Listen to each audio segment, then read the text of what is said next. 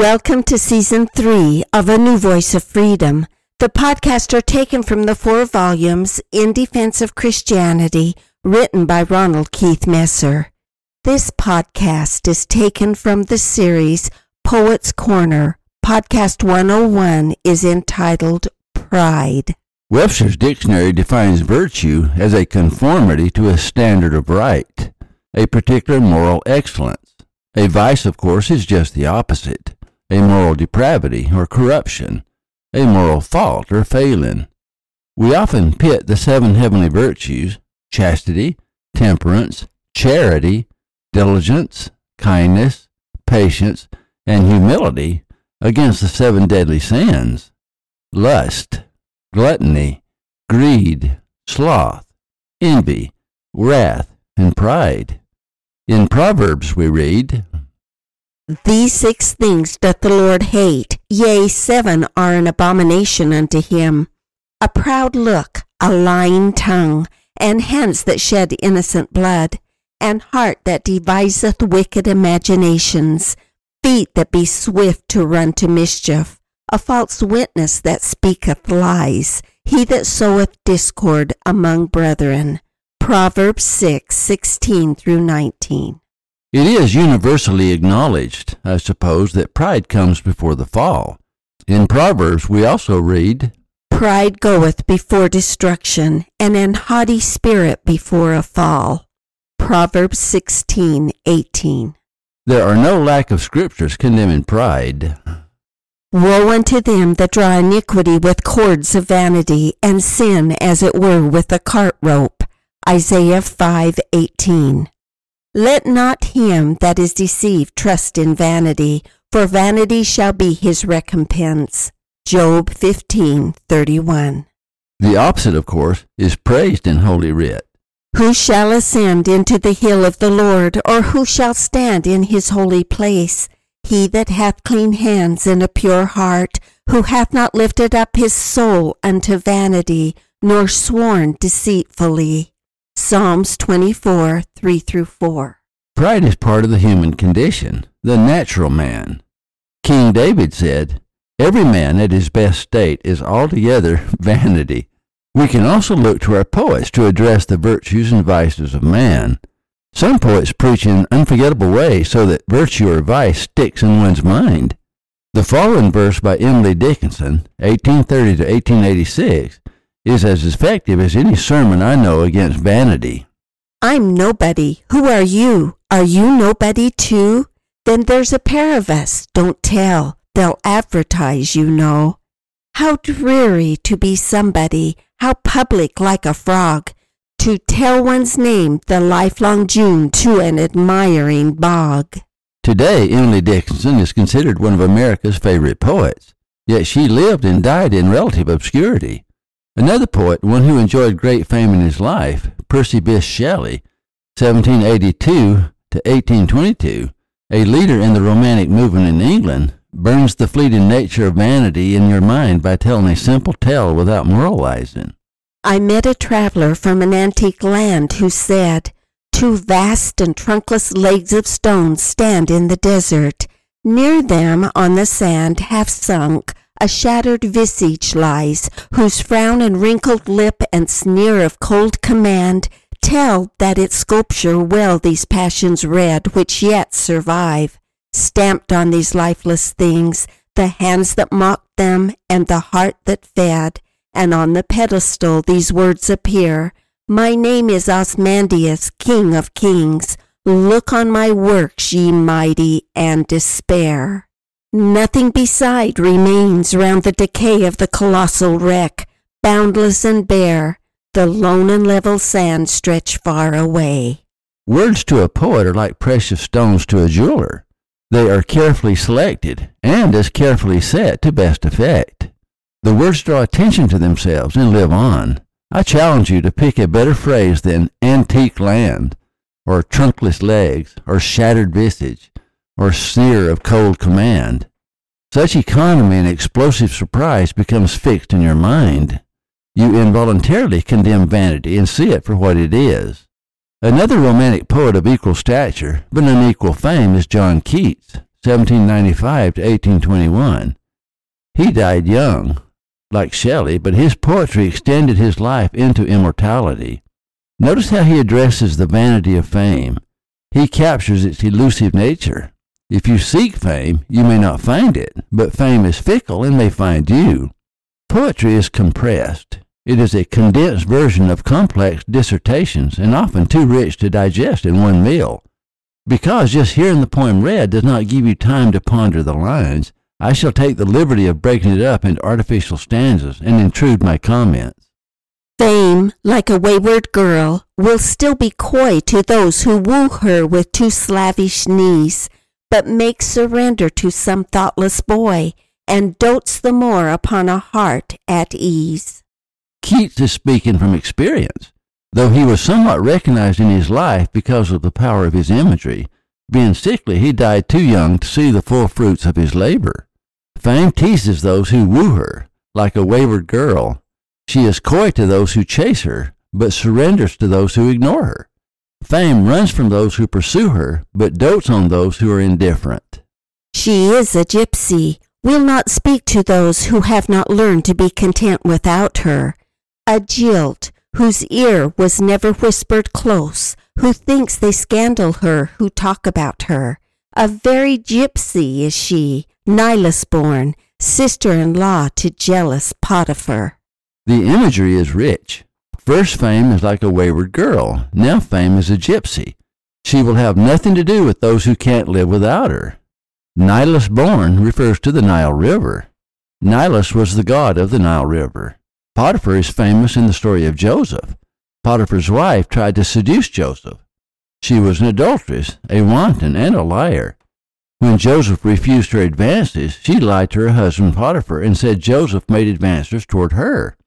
Fame is not compared to Potiphar's wife. Fame is sister-in-law to jealous Potiphar. Potiphar, without searching for the truth, had Joseph committed to prison for a number of years, which changed the course of history for the house of Jacob. The line suggests that we become imprisoned by fame. Ye lovesick bards, repay her scorn for scorn. Ye artists lovelorn, madmen that ye are, make your best bow to her and bid adieu. Then, if she likes it, she will follow you. Keats advises poets and artists like himself who are lovesick for fame to bow out. In other words, to withdraw their wooing and bid adieu, to say goodbye. He then adds, if she likes you, fame will follow you. You can't catch fame. She must catch you. You cannot eat your cake and have it too. Keats quotes an old adage that captures the paradox of fame. What good is a cake if you can't eat it? It may as well be a plastic display in a store window. On the other hand, if you eat the cake, it is soon gone. It is another way of saying that fame can only exist outside of you. You can't indulge it, or it will flee from you. You can only observe it as an impassioned witness, almost as if it is happening to someone else. How fevered is the man who cannot look upon his mortal days with temperate blood, who vexes all the leaves of his life's book and robs his fair name of its maidenhood. Keats is pleading for temperance. Otherwise, you will be consumed to a fever pitch and chasing the chimera called fame. Fame will consume you. Quote, all the leaves of his life's book means that every passing day will be consumed lusting after fame. It is a form of prostitution or loss of chastity. Quote, and robs his fair name of its maidenhood. Fame is more like a fire that consumes one's energy, but it is artificial and meaningless. It is as if the rose should pluck herself on the ripe plum finger its misty bloom, as if a naiad like a meddling elf should darken her pure grot with muddy gloom. The image of a rose plucking itself is brilliant and shows the vanity of fame. Fame is a form of narcissism. It only has the appearance of the adoration of others. One is really adoring himself. A naiad is one of the nymphs of flowing water like a spring or river or creek. According to Britannica, naiads are actually beautiful, light-hearted, and beneficent. However, here, quote, they darken her pure grot with muddy gloom. Fame doesn't bring joy. In fact, fame brings muddy gloom to what, without vanity, would be joyful. But the rose leaves herself upon the briar for winds to kiss and grateful bees to feed, and the ripe plum still wears its dim attire. The undisturbed lake has crystal space. Why then should man, teasing the world for grace, spoil his salvation for a fierce miscreed?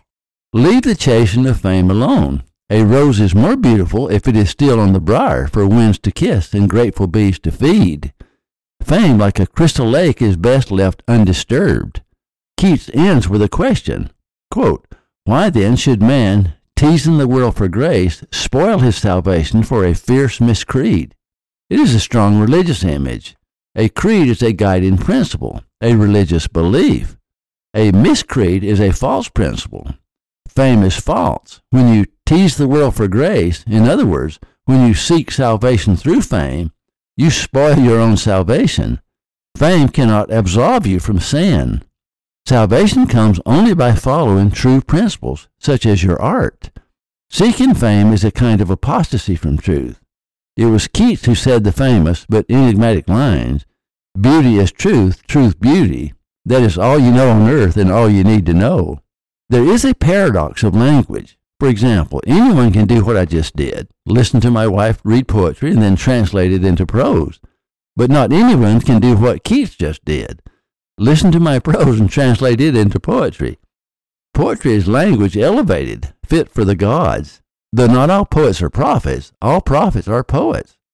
Unlike prose, poetry must be explicated to be understood.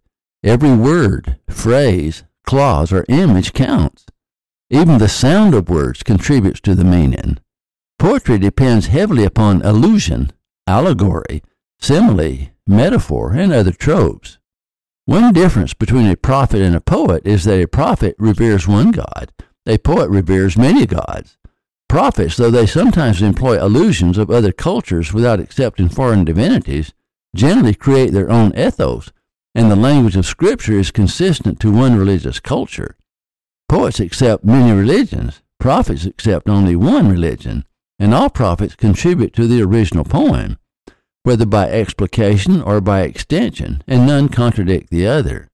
A poet may at times be a prophet, for he or she may often be privileged with inspiration and vision, and often writes, even without fully comprehending the source, from the inspiration of the Holy Ghost. A true prophet is a prophet, seer, and a revelator, and their field is the past, the present, and the future. A poet speaks by the inspiration of the muses with authority of experience, knowledge, wisdom, and learning. A true prophet speaks by the Holy Ghost with authority from God. A poet may come from any culture, religion, language, or time, but all good poets, like all true prophets, share one thing, the search for truth. They share the imagery in nature, the imagery of the stars of heaven, and the imagery of the culture they are in. Since all things were created by God, when poets are inspired by nature, they are inspired by God, for the same evidence of the existence of God that lies before the prophets so plainly lies before them also. Poets and prophets see God everywhere and seek truth in the most unlikely places. I shall end this podcast by having Linda read from Shakespeare's play, As You Like It. The Duke, who is speaking, is in exile and lives off the land in the large woods. But notice how he is improved through nature by his exile. He is speaking for all great poets. Now, my co-mates and brothers in exile, hath not old custom made this life more sweet than that of painted pomp? Are not these woods more free from peril than the envious court? Here feel we not the penalty of Adam, the season's difference, as the icy fang and curlish chiding of the winter's wind, which when it bites and blows upon my body. Even till I shrink with cold, I smile and say, this is no flattery. These are counselors that feedingly persuade me what I am. Sweet are the uses of adversity, which, like the toad, ugly and venomous, wears yet a precious jewel in his head. And this our life, exempt from public haunt, finds tongues in trees, books in the running brooks. Sermons in stones and good in everything. I would not change it. Thank you for listening. Watch for our next podcast. In Defense of Christianity is available at ronaldmesser.com.